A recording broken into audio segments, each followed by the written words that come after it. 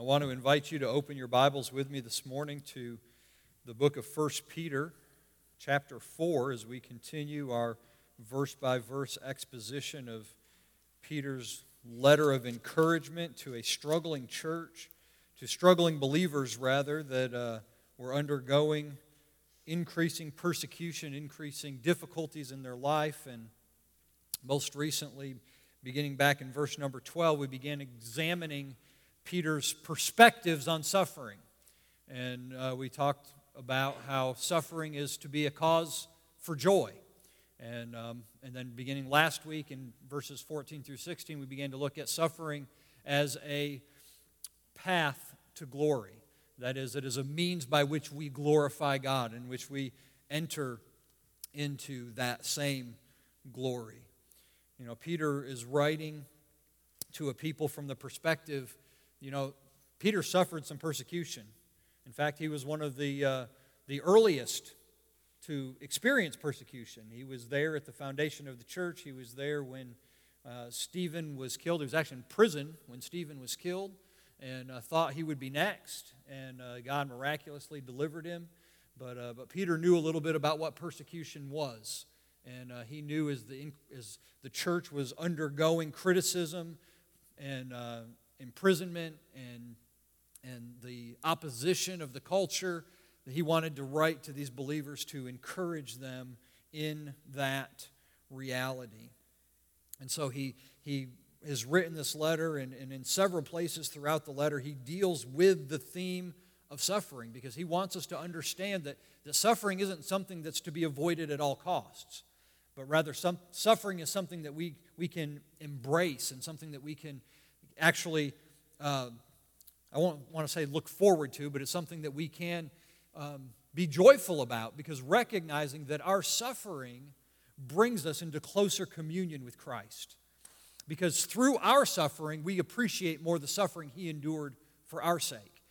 Through suffering, He is there for us, and we can recognize because He suffered so much that He identifies with us, and that we're able to draw comfort and peace in that knowledge and understanding. And Peter, just like I said, throughout this letter has just addressed the issue of suffering. Way back in chapter 1, verses 6 and 7, he says, "In this greatly rejoice, even though now for a little while, if necessary, you have been distressed by various trials, so that the proof of your faith, being more precious than gold, which is perishable, even though tested by fire, may be found to result in praise and glory and honor at the revelation of Jesus Christ." That's the first real in-depth way that Peter begins to deal with suffering. Then in chapter 2, in verse 20, he tells us, "For what credit is there if, when you sin and are harshly treated, you endure it with patience? But if, when you do what is right and suffer for it, you patiently endure, this finds favor with God." And he begins at this point to look at suffering not just in a general sense, but in a more specific sense, that when our suffering comes from the very fact that we are believers, when we experience rejection, when we experience opposition, when we experience ridicule because of our faith, either because we're actively sharing the gospel with people or because we're taking a stand on biblical conviction and morality, he said, when that opposition comes, we will find favor with God. And then in chapter 3, in verse 14, and then again in verse 17, he says, "If you should suffer for the sake of righteousness, you are blessed. For it is better, if God should will it so, that you suffer for doing what is right rather than for doing what is wrong." And that same theme carries over into our text for this morning in chapter 4, verses 14 through 16. I want to ask you to stand with me this morning as we read from God's holy and inerrant word. 1 Peter chapter 4. "If you are reviled for the name of Christ, you are blessed, because the Spirit of glory and of God rests on you. Make sure that none of you suffers as a murderer or thief or evildoer or a troublesome meddler. But if anyone suffers as a Christian, he is not to be ashamed, but is to glorify God in this name." Gracious Father, as we continue in your word, we pray that you would protect us from error, that you would apply these truths to our hearts, and that you would conform us to the very image of your Son, Jesus Christ, that he might be manifest in us and through us for the spreading of the gospel and the building of your kingdom. In Jesus' name we pray. Amen. You can please be seated. Now last time we looked at verse 14, and we looked at how there's a declaration of the reality of suffering for the glory of God. In verse 14, he says, if you are reviled for the name of Christ, you are blessed, because the Spirit of glory and of God rests on you. That is, God's presence is manifest in us when we endure for his sake. When you are presenting the gospel and people reject you, when you are taking a stand on biblical conviction and people oppose you, when you are doing those things, you are manifesting the very presence of Christ. You are manifesting the very convictions of his word. And you are representing him in a way that is pleasing to him. And because of that, we are blessed. And God is glorified in that reality. But that is not the only application from this text that we see. We talked about this a little bit last week, that, in making the application to suffering, we often look at it from a general sense, that when suffering comes our way, because, we all endure suffering from time to time. Difficult things happen in life. We have to endure. And there's a lot of encouragement from these verses and others that help us to endure those difficulties for the sake of Christ, because we know that in suffering that we are given an opportunity to manifest our faith and to manifest our trust in Jesus Christ to see us through and to be an encouragement to us. But this text is more specifically dealing with suffering that comes specifically for making a stand for Christ, for being a Christian. God is glorified in us and through us when we experience the discomfort and ridicule of the world for our Christian behavior. Peter declares the reality of that suffering for the name of Christ, manifest glory as his Spirit is manifested in us, as we've seen. And through the testimony of our life, we honor Christ in the face of an increasingly hostile world, remembering that the opposition, the rejection that we face is a test of our faith. And if we're to remember to keep all of this in context, we go back to verse 12, and he tells us, "Beloved, do not be surprised at the fiery ordeal among you, which comes upon you for your testing." This is the context which Peter sets, that everything that follows after that, and what we're talking about in perspectives of suffering, has to do with the testing of our faith, but recognizing also it's not just that we are tested, but we are also blessed. And that's what we saw in verse 14 last time, that if we're reviled for the name of Christ, we are blessed. That was the declaration that we looked at last time. But there is also a determined response on our part to make sure that we use the opportunity to glorify God.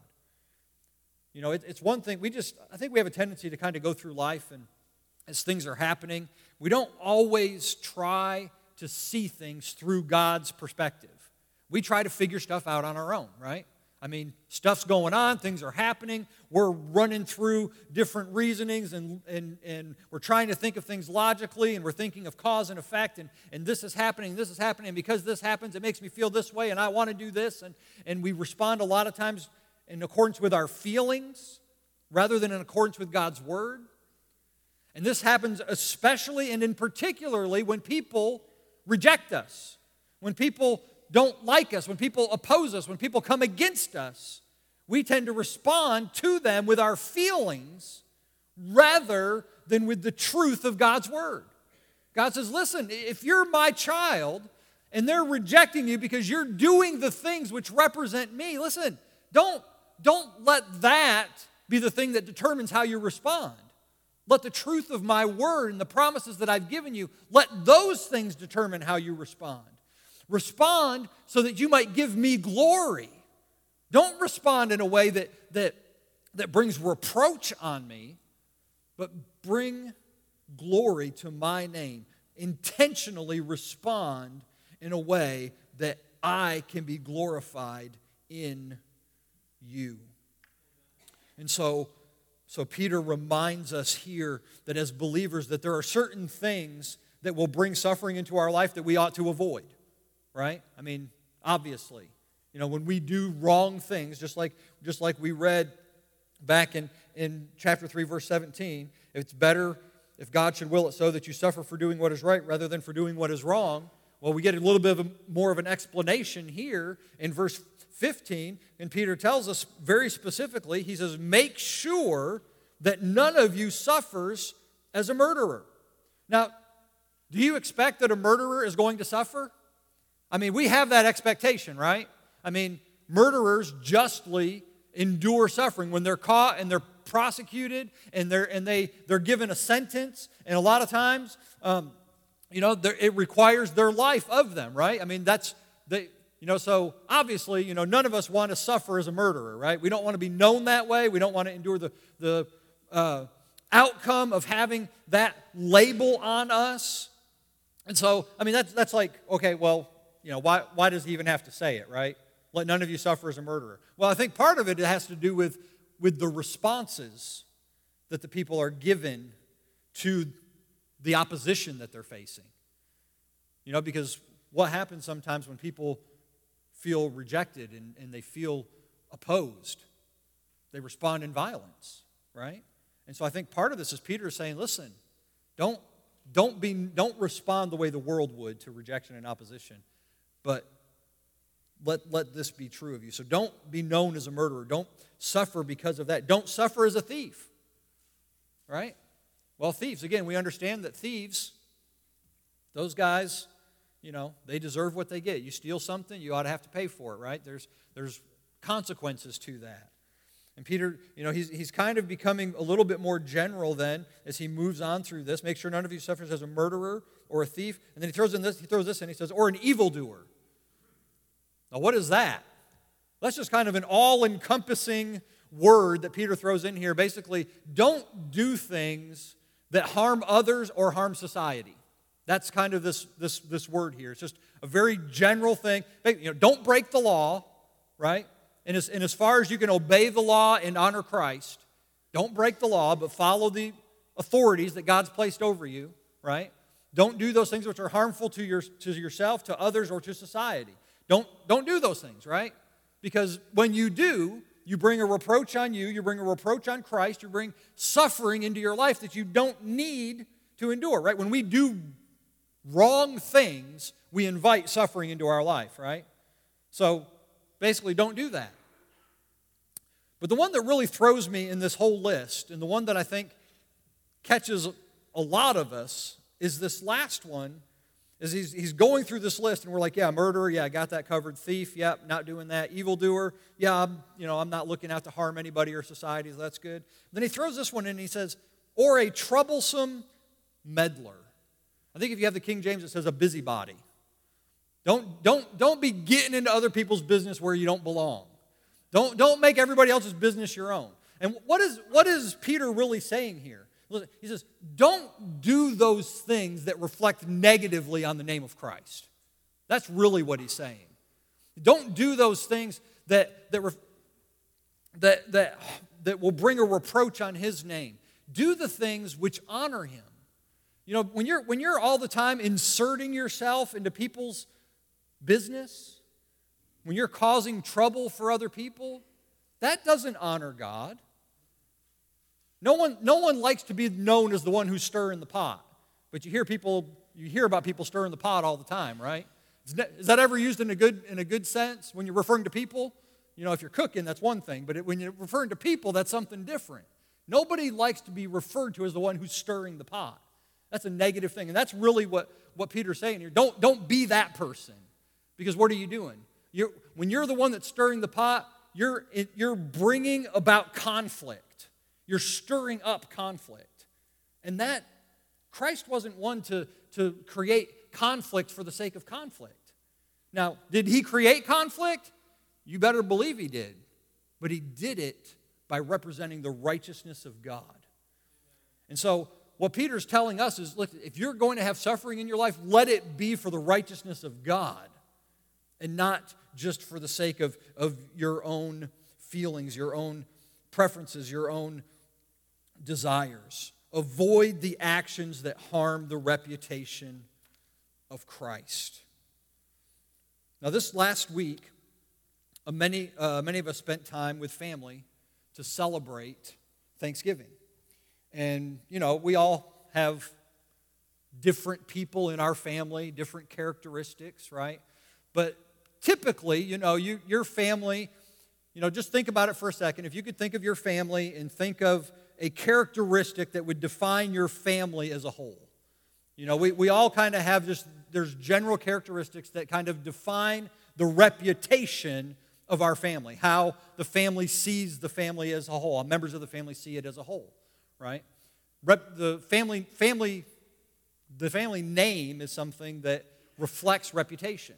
If I were to ask you about famous families, right, by reputation, you might think of somebody, you might think of like the Bush family, right, politically famous. George Bush was president, his son George W. was president, his brother Jeb was governor of Florida and also a presidential candidate. So politically, they're a famous family. They have a political reputation, right, being conservative and those things. There's families that have had influence for the kingdom. You think about the Graham family. Think about the crusades of Billy Graham, and you think about the ministries that his son Franklin Graham is carrying out now. And they have a reputation in their family for serving the kingdom of the Lord, right? In a negative sense, there's negative reputations out there too. You think about, crime families, right? Not a good thing. They're infamous for what they do, but they have a reputation for their family. And the point is that we need to be thinking about the significance of the family name. Not our individual family name, but the family name we take on when we enter into the family of Christ. You see, we are Christ's family. When we are saved, when we put our faith in Him, we become part of His family. I want to share with you a poem I came across this last week, a poem by Nell Williams called Your Family Name. It says, "You got it from your father. It was all he had to give. So it's yours to use and cherish for as long as you may live. If you lost the watch he gave you, it can always be replaced. But a black mark on your name can never be erased. It was clean the day you took it and a worthy name to bear. When he got it from his father, there was no dishonor there. So make sure you guard it wisely after all is said and done. You'll be glad the name is spotless when you give it to your son." You see, family name, that used to be something that people cherished, something that people sought to protect. And I think in the generations that are coming up, it's not something that it doesn't carry the same weight as it once did. But understanding that perspective is important to understanding what it is that we're called to be as part of God's family. We're to protect the name of Christ. We're to serve in a way that reflects on His goodness and His glory and not do the things that bring a reproach on Him. And this is the thing that we need to understand. If you're a believer, if you've been saved by the blood of Christ, you don't get to choose whether or not you represent Christ. You are representing Him. The question is, how well are you representing Him? Because everything you do, when you bear the name Christian, everything you do is a reflection on Him, whether good or bad. There's a lot of things that we can do that can bring reproach on the name of Christ. And so Peter is telling us, listen, avoid those things. Avoid those things and do the things which honor Him. Do the things which reflect your relationship to Christ rather than the things which bring reproach to Christ. I fear that many of us give into the temptation sometimes of trying to walk this line between being accepted by the world and being pleasing to God. Because we really want to be pleasing to God, but you know what? There's a lot of stuff in the world that we like, And there's a lot of stuff in the world that we want, and we want people to like us, and we want to do the things that will make us popular, and we want the things that we want. And we have to want the things that God wants more than the things that we want in order that we might be pleasing unto Him. And so we need to act in accordance with our relationship to Christ, and that's what we get to in verse 16. He says, first of all, don't do the things that bring reproach on Christ, but do the things which glorify Him. Verse 16, if anyone suffers as a Christian, he is not to be ashamed, but he is to glorify God in this name. Our response to the world's rejection, or even the possibility of it, ought to be one that demonstrates our relationship to Christ. You know, the name Christian, it was not originally a favorable term. In the book of Acts, it says the disciples were first called Christians in Antioch. Well, what did that mean? It meant that there was this crazy guy named Jesus who they claimed to be the Christ that they were going after, and they were looked at as being strange. They were looked at as being unpopular. They were looked at as being a little unpredictable. And so they gained this reputation for following after this crazy Jewish guy named Jesus, who they claimed to be Christ. And so they got the name Christian. And it was not intended initially to be something that was a positive thing. But it wasn't long before the fellowship of believers embraced the name. And I think largely because of what Peter wrote here to the believers. And he basically says, glorify God in this name. But he tells us that although it wasn't something that was popular, the people embraced it because it simply meant to be a follower of Christ. It meant to belong to Christ. The term Christian means to belong to Christ. And today, once again, the term Christian has fallen into disrepute. The culture overall is becoming increasingly hostile to everything that is called Christian. And even in the last 20 or so years, the church has even abandoned the name Christian to a large degree and sought to redefine what it means to be a follower of Jesus Christ, because they would say that the term Christian has been adopted by so many people that don't really live it out, that anybody that just wants to identify themselves as Christians, they do, but there's no outward living of it, and the name has lost its meaning. That's kind of how some in the church have termed it. But it's not the name, it's not what you call yourself that is so significant. You can call yourself a Christ follower, you can call yourself a Christian, and I don't think we should get hung up so much on what we call ourselves, but we should be hung up on is how we live our life in a way that reflects the character of Christ, because that's the most important thing. And here's the reality. Because of the way the culture's going, there's a whole lot of people that used to be what you would maybe consider a carnal Christian, or you might consider just a cultural Christian, that they're going to abandon that name pretty quick because of the way the culture's going. Because the culture is getting more hostile to Christianity, so there's not going to be people that are taking on that name for social reasons. They're going to be abandoning that name. But the thing that the culture is more against than just the name is those things which reflect the character of Christ. That's really what our culture is about. That's what the war in our culture is over right now. The war in our culture is against those things that reflect the character of Christ, not just the things which we call Christian. But our responsibility is to continue to do the things which demonstrate our relationship with Christ and our devotion to Christ, in order that our desires might follow and we might perform obediently to His word. We're told plainly in this text that we're not to be ashamed, but rather to glorify God.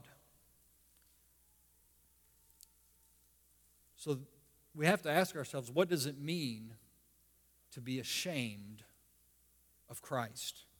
I mean, have you really given it much thought? I mean, all of us understand in a basic sense what it means to be ashamed. But I think sometimes we don't always think that our actions reflect what being ashamed of Christ really means, what it carries with it. But think about the context in which Peter's sharing. He's talking to people who are suffering, who have suffered social persecution, right? We read about that a little bit earlier in the text, and back in verse 4 of this chapter, he says, "In this they are surprised that you do not run with them into the same excesses of dissipation, and they malign you." That is, they have faced that social persecution, but they're also beginning to see some physical persecution. You know, we've talked about it a little bit in the past, but this is a time when Nero is emperor of the Roman Empire, and Nero was not a good guy. He was not liked by a lot of people. He was known for his lust for building, such that he even burned the city of Rome, burned it to the ground, just so he could rebuild it. And when people were upset and they began to point the finger at him, he was looking for a scapegoat. And there's this group of people in the society that people are already looking at suspiciously because they don't really understand them, and they're Christians. And so Nero begins to redirect people's attention and say, you know what? They're the ones that are responsible for burning down the city. And so now that social persecution takes an uptick, because not only are you just looked at as being strange and different than the culture around you, but now you're responsible for something, for the lives and for the property of a lot of people in the community and in the empire. And then, so what does Nero do? Nero says, well, they're responsible, so we're going to start arresting them.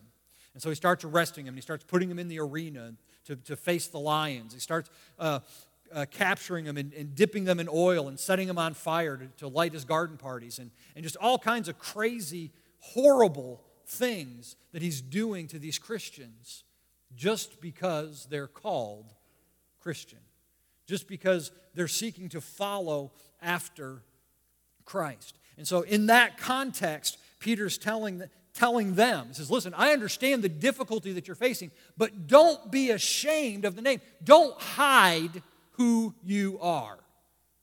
That's what it means to be ashamed of the name of Christ. Don't hide who you are. Don't shy away from opposition. Don't shy away from rejection.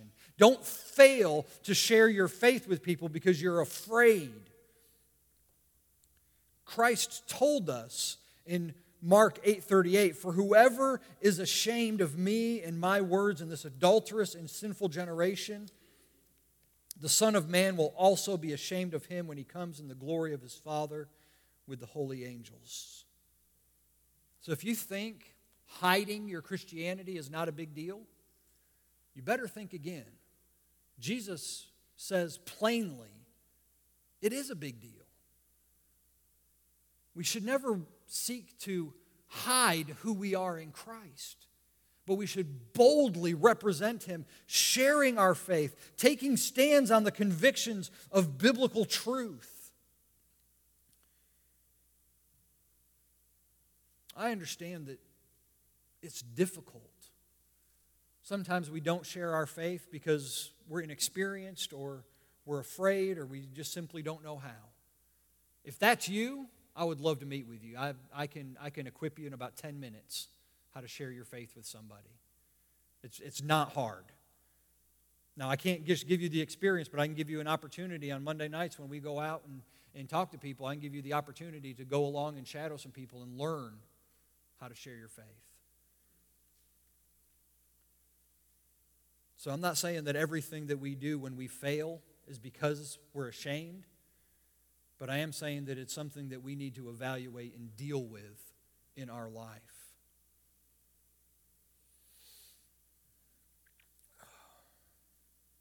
We haven't come to the point yet in our culture of suffering physical persecution. We hear about it in pockets around the nation. It's becoming more prominent. But most of us haven't dealt with physical persecution because of our faith. But many of us understand the social awkwardness because you can't hardly do anything without there being some kind of confrontation to the Christian faith. And we need to take the opportunity, recognizing the freedoms that we still have, and take advantage of that in being able to share with others. You know why the churches are languishing in our country? It's not because of the style of music that we have. It's not because of the lack of programs. It's not because the word isn't being preached. It's largely the reason why churches are languishing is because people are not sharing their faith.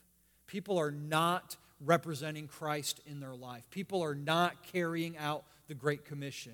The church is languishing because the church has become inwardly focused and has lost its passion for the lost. We need to get back to remembering the Great Commission. We need to get back to recognizing, you know what, if they come against us and they oppose us and they reject us, so what? We're blessed in their rejection. God is with us. He's going to bless us for it. He's going to be there with us. And we can glorify God in that rejection. Because if we're being rejected, that means you're actually doing what Christ called you to do. If you're being rejected because of your faith, if you're being opposed because of your biblical convictions, that means you're actually manifesting the character of Christ. What are they opposing? They're not opposing you, they're opposing Him. And that's where we need to be. That's where He calls us to be. And that is how we glorify Him. In contrast to feeling shame at the name of Christ, we ought to be seeking to use our relationship with Him to bring others to faith. Not merely as a matter of obedience, but as a matter of honoring the one who gave everything for us. The call to glorify God in the name of Jesus is at the heart of all of Christ's commands to us. It's all about the glory of God. It's all about the glory of Jesus Christ. In Philippians chapter 2, verses 9 through 11, it says, God highly exalted Him and bestowed on Him the name which is above every name, so that at the name of Jesus every knee will bow and every tongue will confess that Jesus Christ is Lord, to the glory of God the Father. It's all about His glory.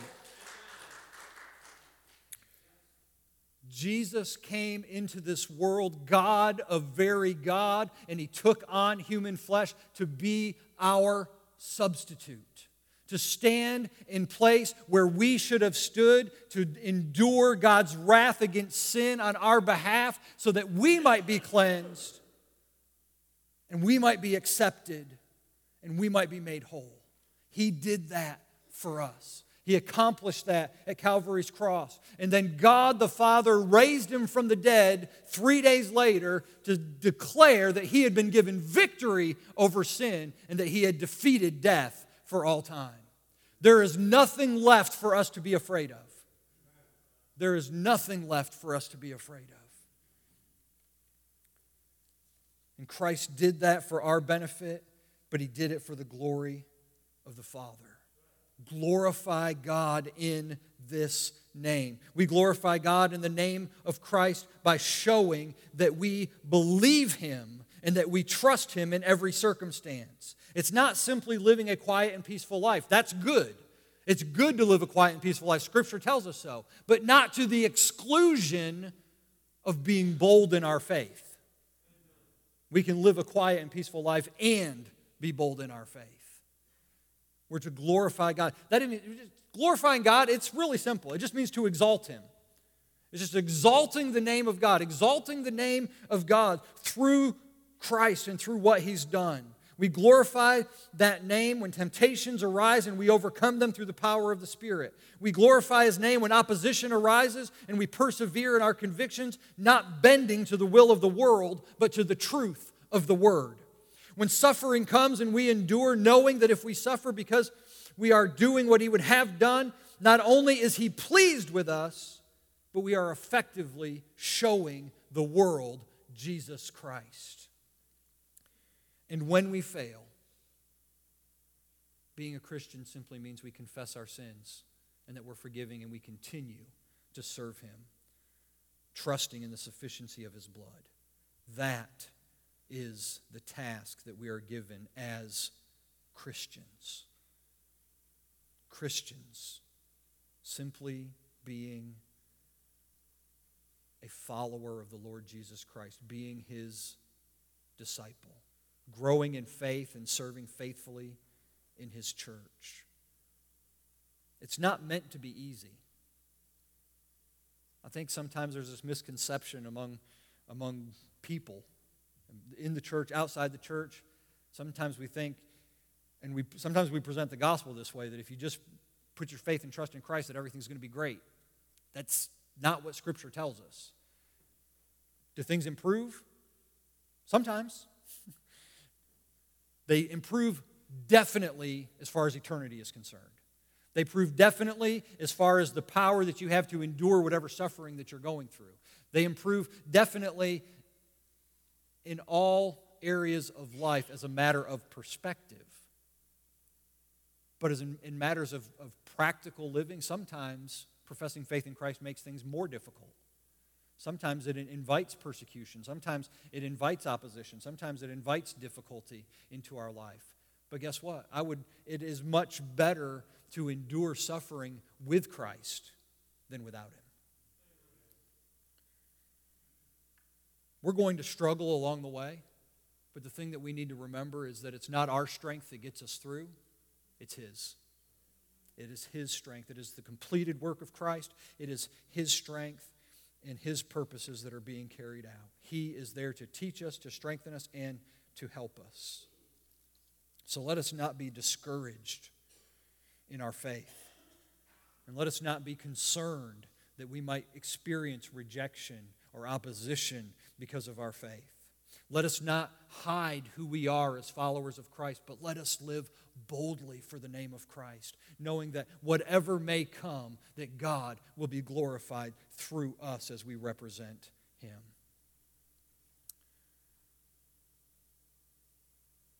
We are going to experience suffering. It's going to happen. It's just part of life. It's part of being a disciple of Christ. I was listening to a message a couple months back, one that Brother Ian introduced to me. Dr. Terry Trevette, he had this to say: the power of the resurrection doesn't come without the fellowship of suffering. That's where we are. That's where we are. When we suffer, we experience the fellowship of the Lord Jesus Christ more fully. That's what He's called us to. It is a means of glorifying God. It is a cause for joy. Because God is glorified when we continually and faithfully turn to Him and trust in Him in the face of suffering. Let us pray together. Father God, I thank You first of all for Your word to us, for the encouragement that You seek to provide, for the reality of what Christ has done. And Lord, I ask now in this moment